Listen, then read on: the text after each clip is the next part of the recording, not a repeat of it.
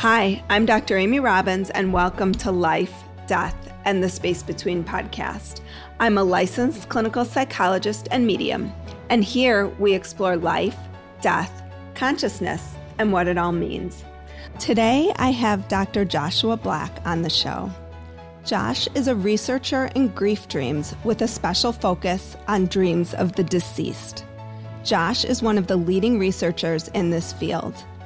In his research, Dr. Black examines why some bereaved individuals dream with the dream of the deceased while others do not, the experience of people's grief dreams, and how grief dreams help with the grief recovery. Welcome to the show, Josh. A while back, I had asked for your support through Patreon, and I'm so grateful for those who reached out and supported me, but I do need a bit more help. So I've been doing my podcast for about 2.5 years now. I have probably upwards of 100 guests that I still want to get in touch with, or people who've gotten in touch with me to be on the podcast. And so I'm asking for a little bit more of your help. If you could please go to patreon.com/Dr. Amy Robbins. There's my page there, which describes the different levels of contribution. You can contribute at $5 a month, $10 a month, $20 a month, $1 a month, 50 cents a month. It does not matter to me. 50 cents.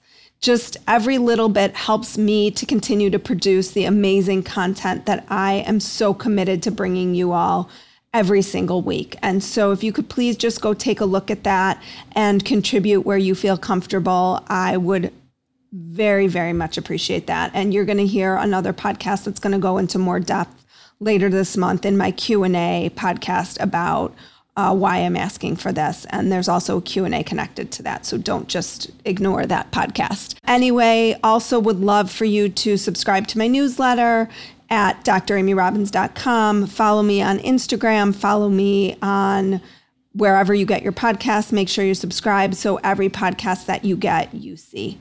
Thank you all so much for your continued support of the podcast.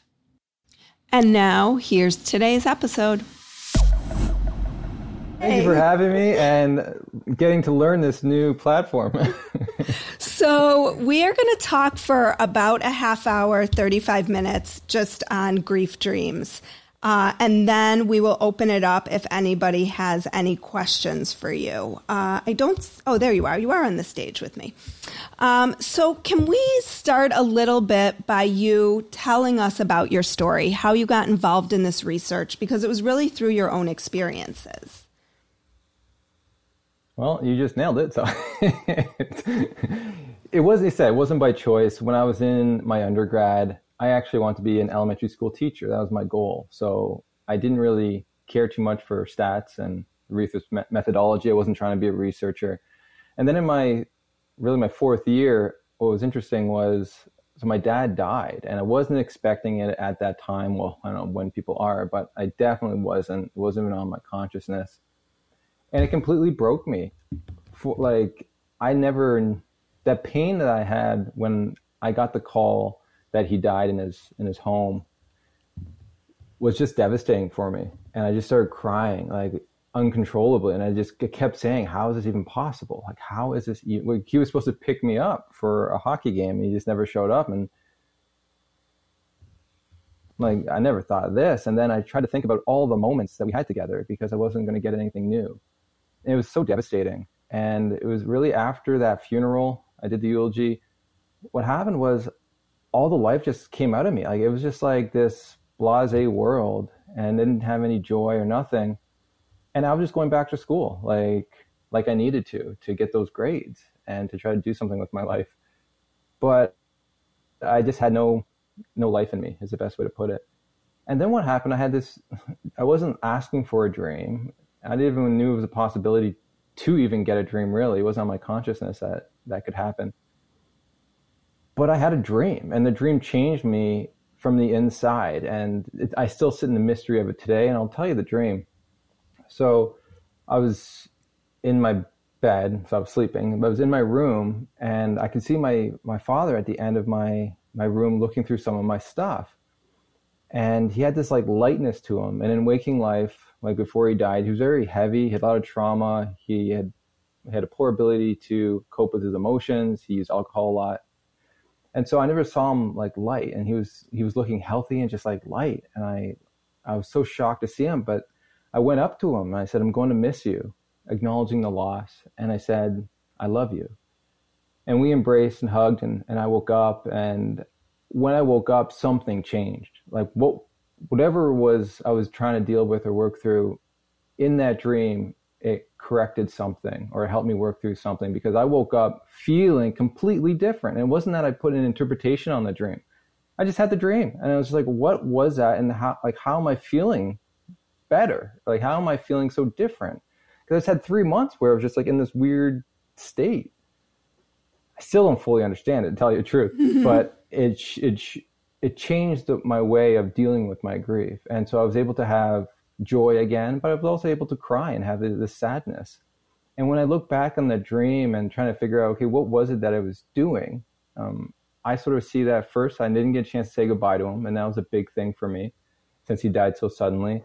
And the other thing was to tell him I loved him. And looking back, I realized, first of all, I wouldn't have known that that's what I was longing to do. But looking back, the last time I really said those words to him was probably when I was a kid. Even though we like hung out and talked, as good males, we never really shared those kinds of emotions together. So I learned a lot about grief, but also like the importance of expressing our love to each other and how that can be impactful in our grief journey. So I had that dream, and I didn't tell anyone about it.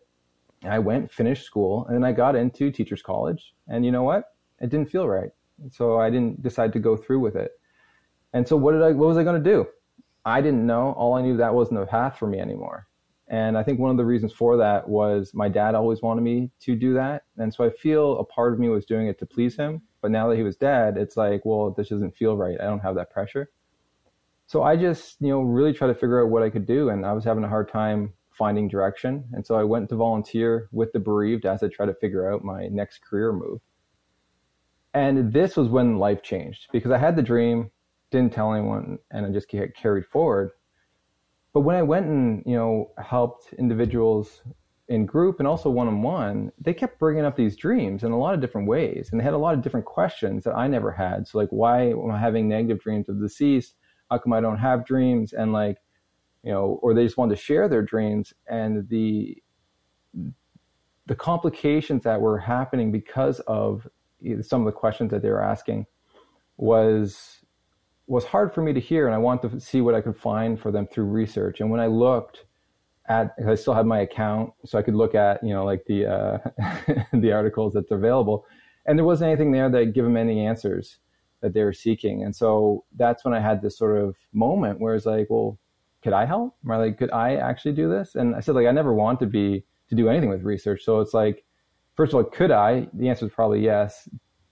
Am I capable of it? Which is, I don't know. Right. Will you want to try and see? And then I said yes. And so it's just now, after I got the courage to face those fears and to try to become a researcher, I guess, then it was trying to find, where could you even do this work? Because if it's not really been looked at, well, you need a prof to really support you in that work. And if they're not researching it themselves, you have good luck trying to get someone to say yes. But what was so interesting is when I moved I was at Brock University at the time, and they weren't talking about dreams at all. But when I went to Oshawa, where they had Trent University, and there was a dream researcher there. And so where I was living, it just worked out that way, where there was this person who's studying dreams. And there's only like a few in Canada, I found out. And there's only really like a handful in the world. So to have someone so close, it was just like, what is this? Like this is a nice coincidence, or just a nice pathway that's just laid in front of me. Mm-hmm. And so when I talked to her, she was excited to do this. Even though she didn't study those types of dreams, she was willing to see where it led. And so when I went in that program, that's when I really realized how much is needed in this area, and how many different biases and how much confusion occurs within this area that I didn't know before. So that's when I really realized why this research is fully needed, not only because of those people I talked to for bereavement support, but just in the world. I realized the huge impact this actually this topic does have. And then I couldn't do everything I needed to answer those questions in my master's. And so I had to do a PhD, unfortunately. Yeah, that's a long road, huh?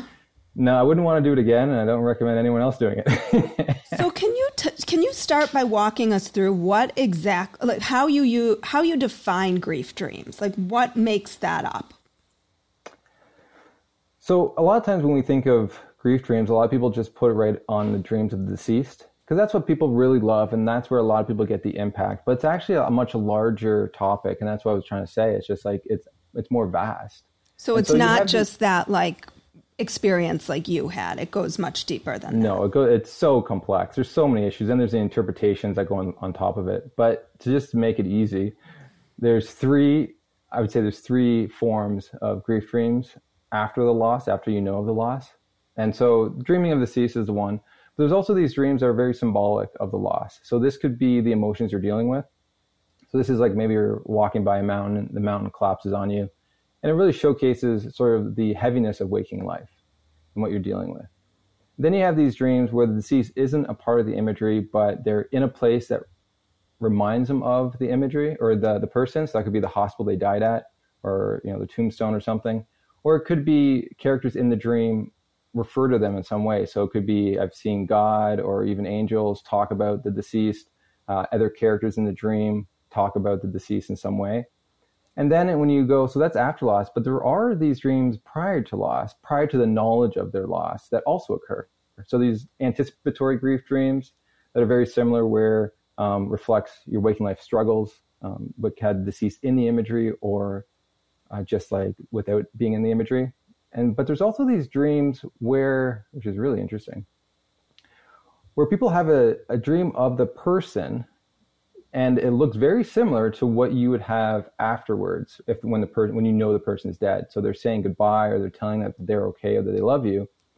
So they wake up not knowing the person's dead. Then they call, and the person actually died in the night or died the day before. And that always allows me to sit in that mystery of life, that there is this connection between us in some way, where our heart knows when someone has died. And I guess, mothers, I hear this with mothers, they know like when their kid's not well or something, they call and they just know. And so there's something I think with humans that, goes beyond, just what we typically know of communication. And so like that is always interesting. I've seen that so many times. It's more rare, of course, but for that to happen, sometimes a person realizes like the individual is sick and maybe in a hospice or just not doing well in general, but sometimes they don't even know, and they'll have these dreams. And then there's these other dreams. I should just mention, there's these other dreams too, where you may not even know the person. And you get this dream of the individual that has a message for someone else. And I think those are fascinating also. Well, that was my experience, as you know, by listening. But that's sort of my question, is how you've differentiated dreams from kind of this notion of just expanded consciousness, or Raymond Moody has researched shared death experiences where people sometimes have that, where they feel like they're walking the person to their death, but they might be in sort of what's considered a dream state or sleeping. So have you looked at the research and differentiated those pieces? You can't differentiate them. So like when people talk about the subject, this is the importance of, I think, just the research in general, and just like the experience I've learned, is that people will determine what that dream means for them. So I've seen a lot of people have these quote unquote moments, visitations, or just like big bonds. The dream's vivid, more one-on-one, that kind of thing. And they'll say, oh, that's a visit from the person. Okay. Then I've seen other people who have the deceased in the background. It's a crazy dream, and they still call it a visitation. Okay. Then I've seen people so a lot of people also will say, but people who don't believe that their dream's a visitation will still have dreams where the person is very close, they're very vivid and very real, and there's this love present. So I think it just like, it really depends on the interpretation of the dream more so than anything else. And I say like, it could be that everyone's having these visitations and only certain people are calling it, or other people just, maybe they're not visitations at all and they're all having a similar experience. We don't know. And I think that's the mystery of it all. They do they are different than normal dreams. But if they're any experience in a sleeping state would be called a dream. That's just by definition. How you interpret that, that's based on the dreamer. And so there's so many ranges of that. And then people will claim that they know when a visitation, like an outsider will say, oh, this is a visitation. Well, I've heard so many things of people even having negative dreams of the deceased, calling that a visitation, and it becomes more of a haunting. And so it's very complex when you start labeling dreams from an outsider. I always ask the individual their thoughts on the dream, and if it's hindering them in any way, I'll step in with maybe some information, maybe help guide them to release some of that distress and understand maybe where some blocks are. Because even positive dreams can be very distressing for people based on their ideas of what the dream is. So just for example, some Buddhists believe that after 2 years, the soul needs to be reincarnated. And if not, it can actually harm the individual, the soul of the individual. And so any positive dream that the individual has, that's a negative, distressing sign for them because the based on the religious belief. Yeah. Right. Other Christian, but once again, there are other people in that culture and that religion who don't think that. And same thing with Christians. Some Christians believe that it's a devil in disguise. Other people say it's a visitation. So it's like we really have to understand where people are before we start labeling the dreams for them. And that's why it's always good to take a step back and sort of see what the concerns are first and what the religious and cultural beliefs are. Oh, I have so many questions. Okay, the first question is, so you said that the positive and negative, and there's a sense, I think you spoke in one of your papers about how dreams in general tend to be more negative, which I never really thought about, but actually is quite true, given the anxiety dream I had the other night about getting my kids ready for sleepaway camp. When you wake up, your heart's racing. You're like, oh my God, there's so much I have to do. But why do grief dreams tend to have, for the most part, a more positive, and I'm just thinking of my own grief dreams, like a more positive bent to them? When I started researching them, I never thought that was going to be the case. So I went in, as you said, normal dreams in general tend to be negative, but after trauma, they're even more negative and more consistently negative. So you would think after grief, which can be very traumatic or even just a little less, most of the dreams people would have should be negative. But when the deceased is in the imagery, for some reason, they tend to be more positive. And this is what we found just through the research, and not by a lot. And so just after because I did, research on spousal loss, pet loss, and even, miscarriages, and you see this trend. And there's a couple theories to that we've sort of brought forth. And the one is that they're helping people with continuing bonds, which just shown in the research, and even I've done some research on that, on the positive impact that can have for people as they work through their grief. And so this is another aspect that can help, but also can help regulate our emotions, which is something that is desperately needed, even for our survival. So when you look at these dreams, just in an evolutionary way and why they're important, if you start seeing how they're helping people maintain their faith in a lot of ways, helping people problem solve, helping people with many different aspects of life, and even getting the positive feelings from that to then collect food or to even just problem solve their grief. Or to start researching grief dreams. That's right? Normalize them. At the end of the day, you realize that it's actually beneficial for our survival. And that's what I see more than anything, that it's helping us out in times where we need help.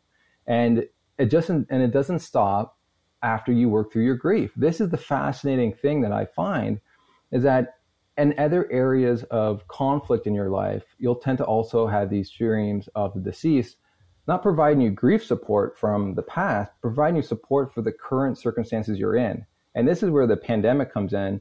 And I've collected some dreams on that, on how these dreams are helping people with the loneliness, helping people problem solve or feel safe during the pandemic. Because their loved ones that they've lost are coming to them in dreams and... Yeah. Asking how they're doing, spending time with them. And when you talk to the individuals, they'll state on how important that was for them in the current situation to feel safe or to regulate their emotions because they were so anxious or worried. Now they get this breath where almost like you'd say you can look at the situation differently to problem solve, right? And to sort of do what you need to do. And even then you go move forward and at end of life, you start seeing these dreams again, and they're helping people with the transition from life to death. They're allowing people to let go a little easier.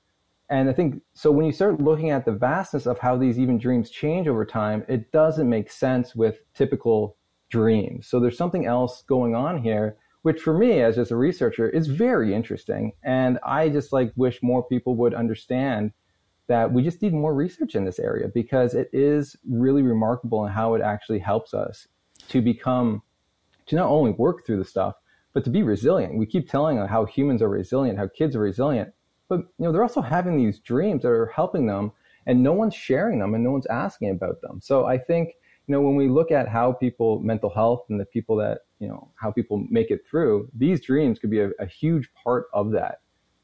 Well, one of the things that I find fascinating, and I'm curious how you make sense of this, is that in my experience, which I have felt so I had a grief dream after my aunt passed away where she showed up and was very clear. It was one of those experiences where she said, I'm doing okay. She looked healthy. She just looked great. I mean, I remember she was on a golf course. She was wearing a red sweater, right?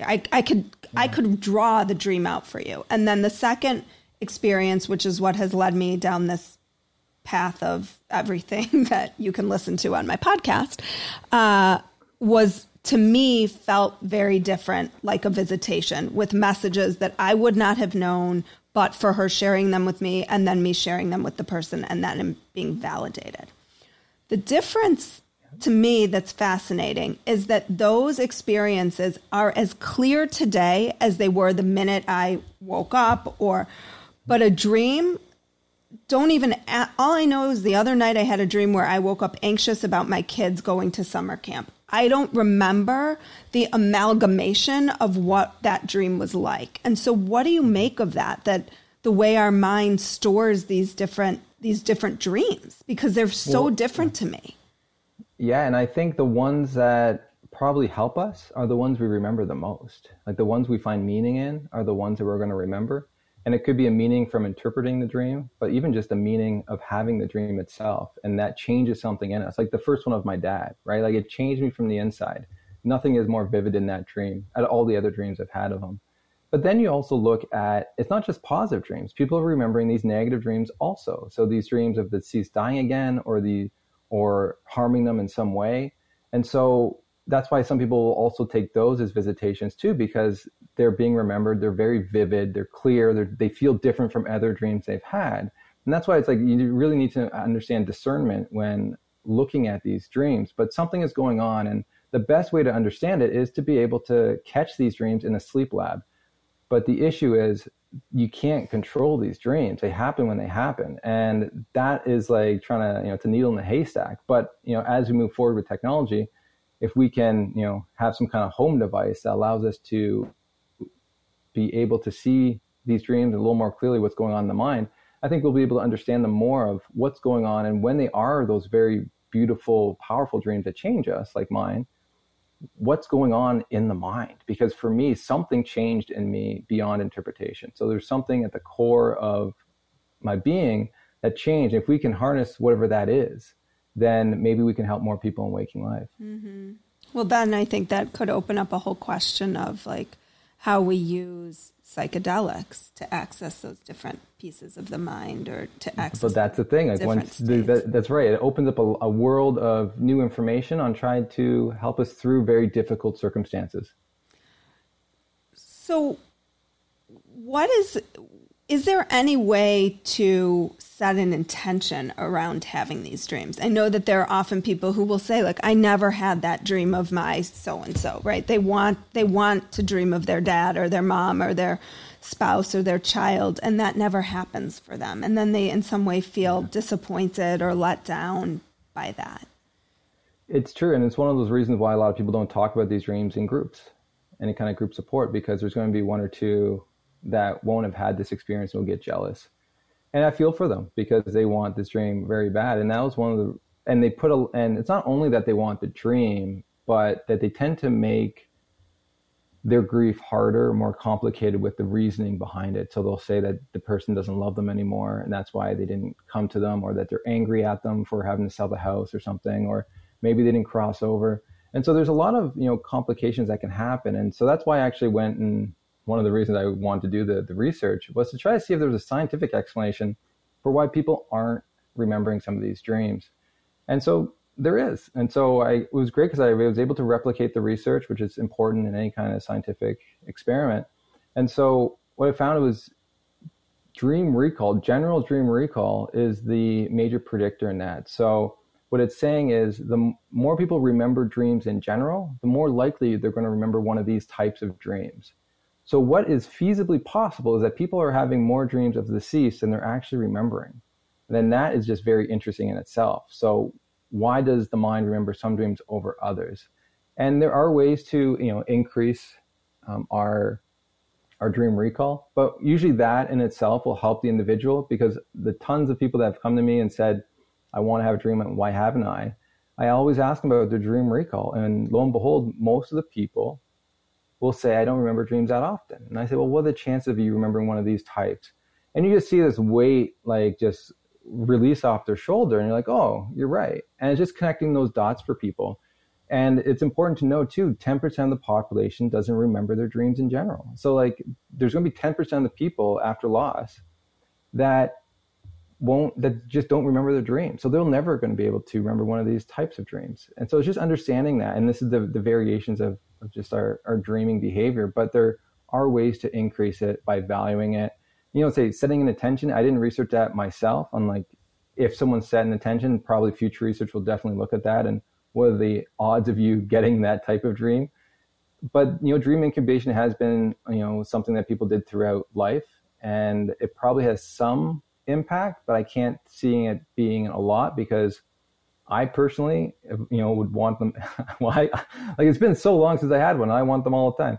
And so a lot of people are like that. And so there is something unique about these dreams, and maybe these ones are harder to incubate. I don't know, but that's something that research needs to look at moving forward. But if it was that easy to just incubate a dream of the deceased, I probably would be out of a job. Well, it's so, I think to your point, and why you probably got so interested in this, is that there's so much untapped territory, and it's like the wilderness. If we can't know it and study it and learn about it, then how can we say definitively this is absolutely true and this is absolutely not, if we haven't looked at and really dug into a lot of the research on it, or lack of research and created research on it. And said the issue with the lack of research is there's no individual in the thanatology program, anyone who works with the grieving individual that gets taught about these dreams. And so what the issue is that no one knows how to ask about these dreams. They feel uncomfortable asking about these types of dreams and how to answer them. So many people steer away from it. And even when it's brought up, they just change direction. And that's the sad part, because it's about allowing people to know that it's common and it's normal. Said the positive dreams people sometimes love to share depending on the reactions of others. I've heard a lot of people who shared a positive dream that people put down and tried to change their meaning of it, or tried to, let's say a non-spiritual person has a dream, very loving. They tell someone, they say, oh, that's your loved one coming to visit you. And all of a sudden the walls come up and they don't want to share it anymore, because that's not how they see it. They see it as a loving memory.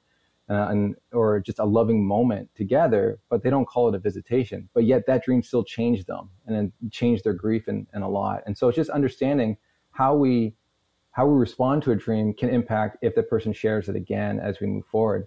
But also these negative dreams. So many people have issues and questions about these negative dreams of the deceased that they want to share, but they don't feel that people will judge them, saying it's just a reflection of their loss, or that something's wrong with them. And so they keep it hidden. And it's just opening up the conversation and saying that this is a normal part of the grieving process, just to give people listening and understanding how common it is. Can you clearly define, is the negative dream like the mountain falling on you, or is it like... The negative dream of the deceased. So this would be the deceased dying again, chasing them, trying to harm them in some way. The deceased is trying to harm the person who's living. Harm the dreamer, yeah. Okay, interesting. Yeah, or even try to, we'll talk about some other negative ones. But yeah, so just in general, how common these dreams are. So after spousal loss, was it 86% of the sample within the first year or two had at least one dream of the deceased. After pet loss, 78%. had at least one dream within 6 months. And then after a miscarriage, 58% had a dream within the first year. And so you start seeing the vastness. And then there's been studies with children, 55% of children reported dreaming of the deceased parent that died. And so you start seeing that if you really understand all the people you've come in contact who have suffered a loss and whatever that is, the chances are of them having a dream of them is pretty high. And so why aren't we talking about this? And I think that's the issue that I'm really trying to raise, is that it needs to be part of the training program and anything that we're doing moving forward. Because when we start talking about now with mental health and everything, there's a dream category called, what's it called? Come Join Me. And so this is very interesting that people need to be aware of. So it's seen across cultures and it's seen across cultures, and there's myths on what it means. So for the Torja people, if someone has a dream of the deceased trying to take them to the afterlife, it means the person is going to die soon. So there's a kernel of truth in that, and I'll tell you why. So when we did the research, that actually related to the highest cases of trauma symptoms was these types of dreams. And so it's definitely reflective of something going on, very high trauma, which also could be related to high suicide ideation, be a part of that.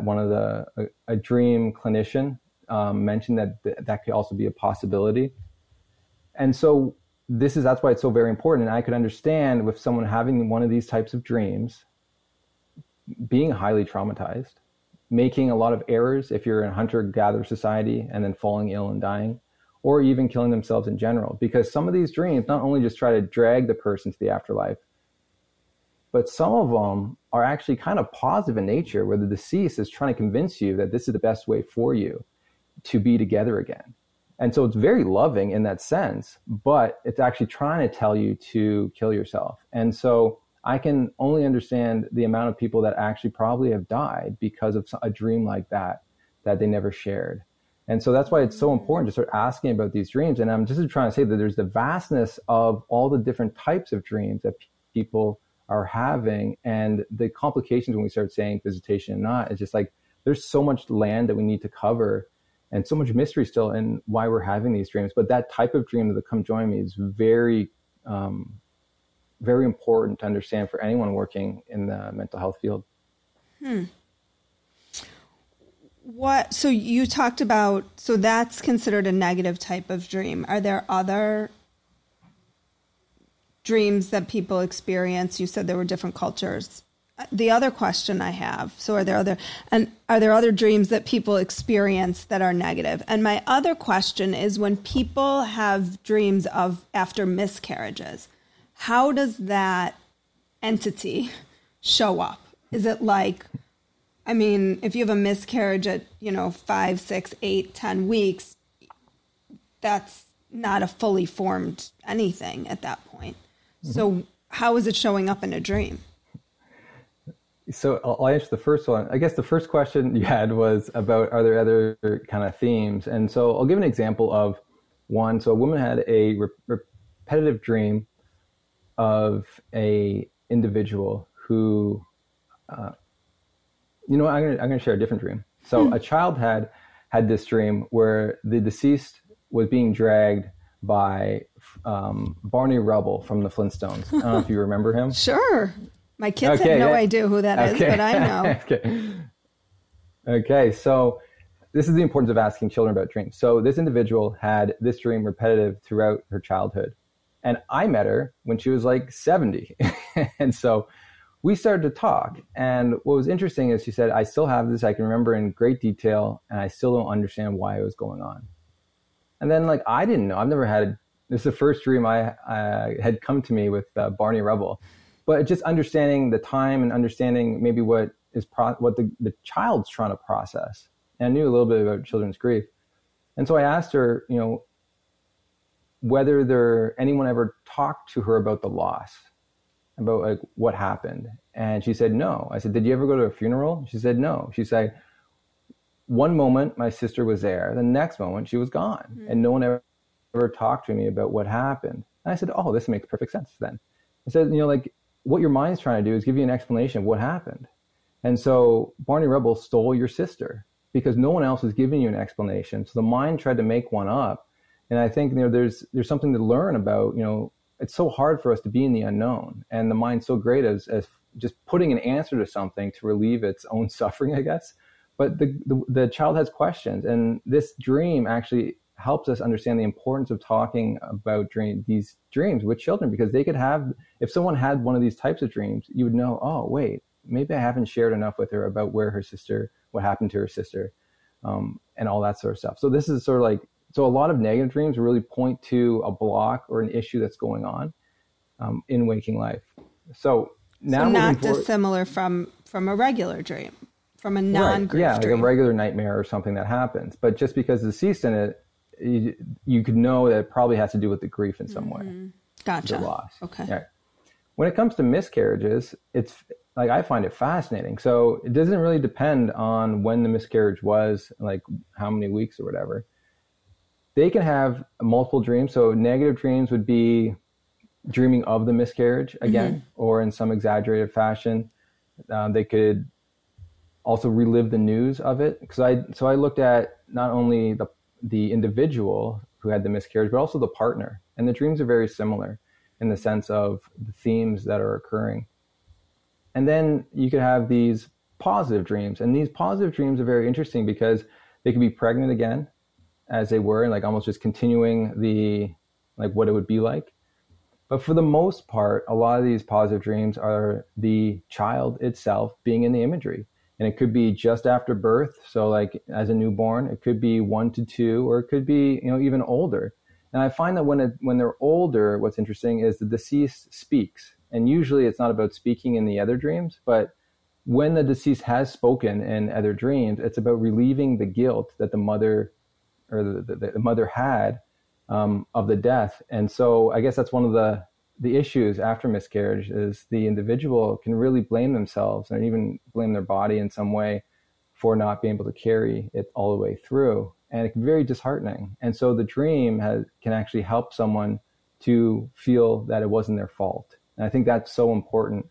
But these other moments that people have, it's about, showing it with family, being christened, just the first words of them saying, I love you, hugging or playing with the child. And so all these moments that they're not going to have again, but they're having it in the dream.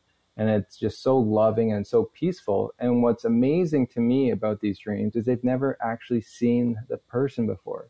Like these dreams are not based on memory. And so for me, what is going on? Because my other question is what if you didn't know the gender of the child, and then how does that show up? And if you didn't know and then you later find out, or are they what you thought they, we could go down a whole rabbit hole with that one. It is. And I didn't look at those are the interesting questions as you move forward is, did you know about the gender prior to the loss? And then what gender was it in the dream? And are people dreaming it the same way? So is the partner and the mother dreaming about the same gender, right? So it'd be very interesting to sort of look at that. I don't know, but they are dreaming of a gendered baby. So that's fascinating in a lot of ways. And it could be what they hope the gender would have been. I don't know. But at the end of the day, it's just they're unique types of dreams because no one's ever seen them before. And what's kind of interesting too is when you look at, a part of these dreams is forming a continuing bond, right? And when you look at, I actually did some research on dreams before the miscarriage. So if people had dreams before the miscarriage of the baby, so they didn't know, so it was actually a pregnancy. And people can have dreams of the child older when they're carrying. And I think that's interesting. And what's the function of that? And I haven't compared really those two in the sense of, the different themes. But what you find is that there is some correlation between having one of those dreams and having a dream after the miscarriage, but that they're also dreaming of a child that it's not based on memory. And I wonder how closely those dreams relate to the actual child that actually is born for those people who actually don't miscarry. Ooh. And then that's its own thing. Yeah. And then I think it becomes, do you create that reality, right? Or is it? It's very interesting. I look at it as what's the function, right? Because I'm really curious about the function of these dreams. And one of the functions that actually was shown in one paper, I just because there's not a lot of research on dreams during birth anyways, or while someone's pregnant. But one of the things that someone did find was that these dreams during pregnancy, just like forget about miscarriage, just during pregnancy, actually help people form a bond and a deeper attachment to the child. And I think that is a very important thing when we talk about survival and talk about holding bonds with people. For our survival, the parents need to be invested in that child. And if these dreams are helping with that in some way, I think that's an amazing thing, because we see it afterwards, how the bond is continuing on after the person has died. And that actually helps with grief. And, and we've shown that. And so it's just really interesting to see the two different sides of it all. Wow. Well, I want to give some time for if anybody in the audience wants to ask a question. But in the meantime, it sounds like you could be busy for the rest of your life researching grief dreams.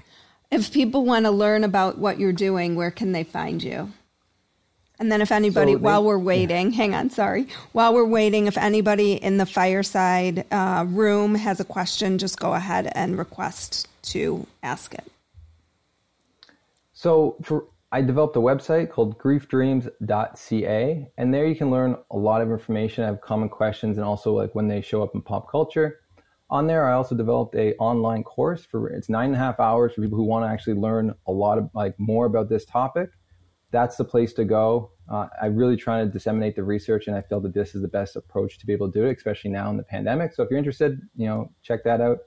I also do one-on-one consultations if people ever have any questions on this and want to actually work through it. But then you find me on the podcast. I got the Grief Dreams podcast. We're almost at 200 episodes. That's 200 people who share their grief, loss, and also these dreams to get more of that qualitative data. And then Instagram, I'm on, and Clubhouse at Grief Dreams. All right. And does anybody have any questions right now? Because if not, we will wrap it up.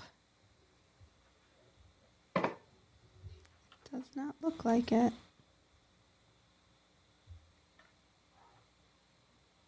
Okay. Well, thank you for those who tuned in. Oh, we have a question. My first question from PJ Duke. Hi, PJ. Welcome to Grief Dreams with Dr. Joshua Black. And go ahead and you can unmute yourself, pushing the little monkey at the bottom, and go ahead and ask your question. Hi, can you hear me okay? Perfectly. Great. This is absolutely fascinating, especially to me, especially the universality of so many people having these dreams, those really high numbers, and the really high numbers, the percentages of people who have had dreams of their loved ones, after they're deceased. To me, that's kind of amazing. That fact is amazing in itself, but this makes me want to turn toward my dreams and remember more of them. So in your research, do you have methods, techniques to, just exercise getting better at remembering dreams or maybe remembering the biggies? Thank you, PJ, for the question. Yeah, so there are ways that research has shown to increase your dream recall if you can remember them. So there's that 10% that just doesn't.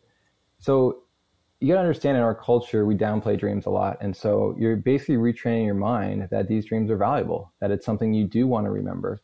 And so the best way to do that is to listen to other people's dreams, ask questions about them, listen to podcasts on dreams, start writing down any kind of dream you have. And what you're doing is you're telling yourself, these are important to me now. And so your mind will start giving you what you feel is important. And so that's the easiest way to do that.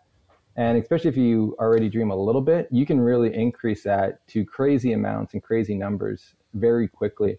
I know for me, I usually had about 3 to 4 dreams on average a week. I started doing this because, when I heard about it, I'm like, I want to try this. And then I started having 3 to 4 dreams a night. And I got so tired because I was waking up, writing them down, and then going back to bed. I decided, You know what? I'm done with this. I'm going I'm not going to write down any of my dreams, only the more important ones. And so now my recall of dreams it's more like decreased. But I also don't value dreams as much as I did prior, not because they're not valuable, but because a lot of information I already learned. And so dreams for me was a great way to understand who I was, or who I am, and what I'm dealing with in waking life. And for me, the more I became more emotionally aware of how I currently felt, the less the dreams became important to me, because it wasn't giving me anything new. Like, I knew I was anxious, I'm working on it. And so the dream itself, unless it's like I'm trying to problem solve, it wasn't going to give me anything new. So it kind of decreased that way too. But like I said, if you're in the beginning stages of that, you're going to, and you start writing them down and you valuing these, you're going to get more. And every dream has its own thing. I don't believe every dream needs interpretation. Like some people would say every dream is like a letter unopened.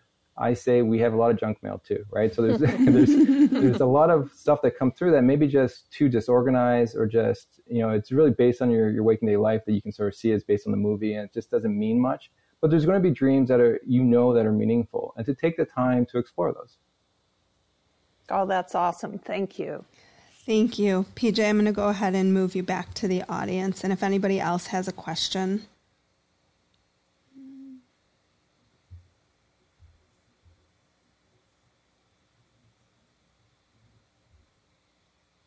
Okay. So we will wrap up. Thank you again, Josh, so much for your insights today. And I really appreciate your time, and I appreciate you dealing with me as new tech on this platform. So thank you for that. Well, thank you for having me. I appreciate the time, and to be able to just, expand and to let people know about what the research is finding, because the worst thing you can do is spend all this time and money on a project, something that's very meaningful to you, and it just stays in someone's drawer and no one finds out about it. So these opportunities mean the world to me, because it means that the message is getting out. So I just want to thank you for having this platform. Absolutely. Have a great day. Thank you, everybody. Like what you heard today and want to hear more? Wondering what comes next and what it all means? Head over to Apple Podcast, Spotify, Stitcher, Google Play, or anywhere you get your podcasts and hit subscribe. Also, if you could take a minute to rate and review my podcast, I would really appreciate it. Stay tuned as we continue to explore life, death, and the space between.